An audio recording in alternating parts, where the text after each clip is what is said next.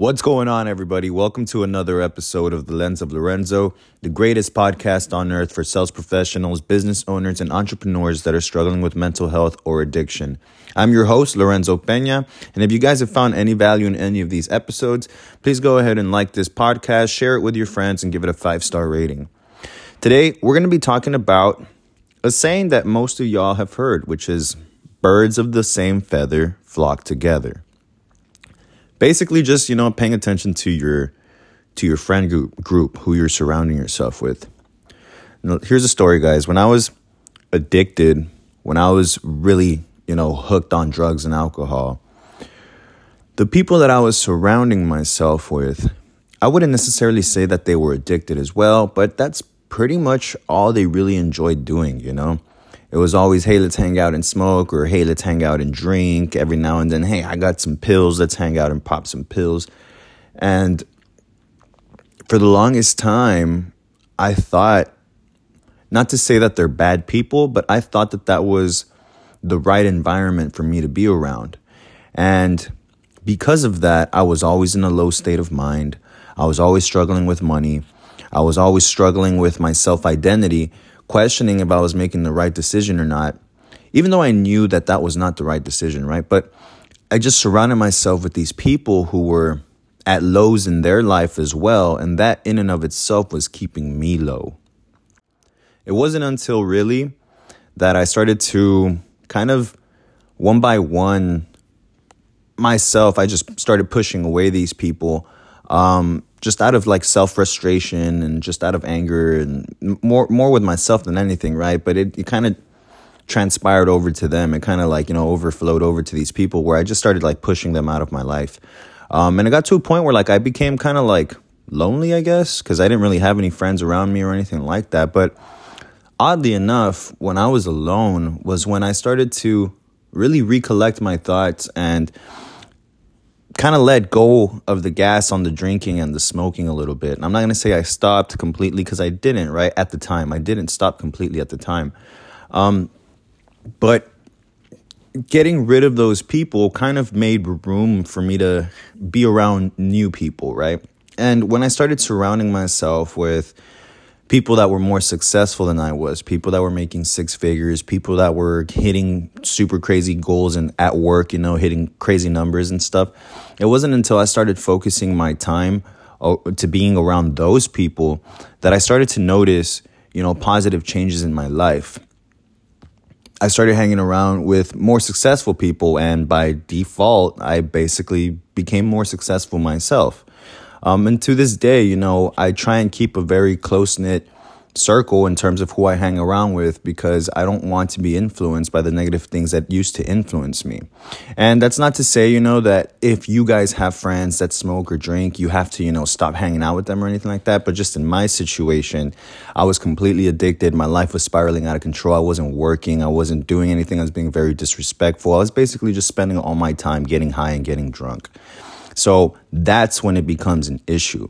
Now, if you have that issue, if you guys are struggling with addiction and you guys are hanging around with people that have addictions, it's going to be very hard for you to sober up. You have to start hanging around people that are sober themselves, or that have a more controlled manner of intaking these substances, where it becomes more of a recreational thing, not so much of a daily necessary thing. It won't be until then that you guys will be able to start the path of sobriety. And for me, that's extremely important, because in order for you to be successful, you have to be sober. Being on drugs and being drunk all the time will only take you so far. Some of you guys might be thinking, well, the Wolf of Wall Street, they would get all fucked up, and the guy was a multimillionaire and blah, blah, blah, blah, blah, right? But look at what happened to him. He ended up getting in federal trouble, went to jail, all that stuff. And now that he's sober, Jordan Belfort, now that he's sober, he was able to start his business again as soon as he got out of jail from the ground up. And he's more successful now than he ever was.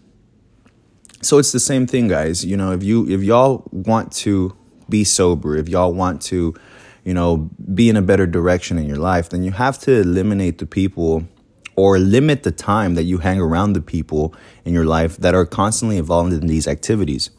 Look for people that are more successful than you are. Look for people that are in a position of where you want to be. If you used to envy a coworker because that coworker was making more money than you, instead of envying that coworker, be their friend. You might learn something from that person, and being around that person that's making more money than you will actually help you make more money. It'll drive you to make more money. You'll learn how to make more money. If you're around people that are successful, by default, you will become more successful. You are the average of the 5 closest people that you have in your life. So if the 5 closest people that you have in your life are constantly indulging in drugs and alcohol, they aren't being ambitious, they don't really have any goals set for themselves or anything of that nature, then by default, neither are you.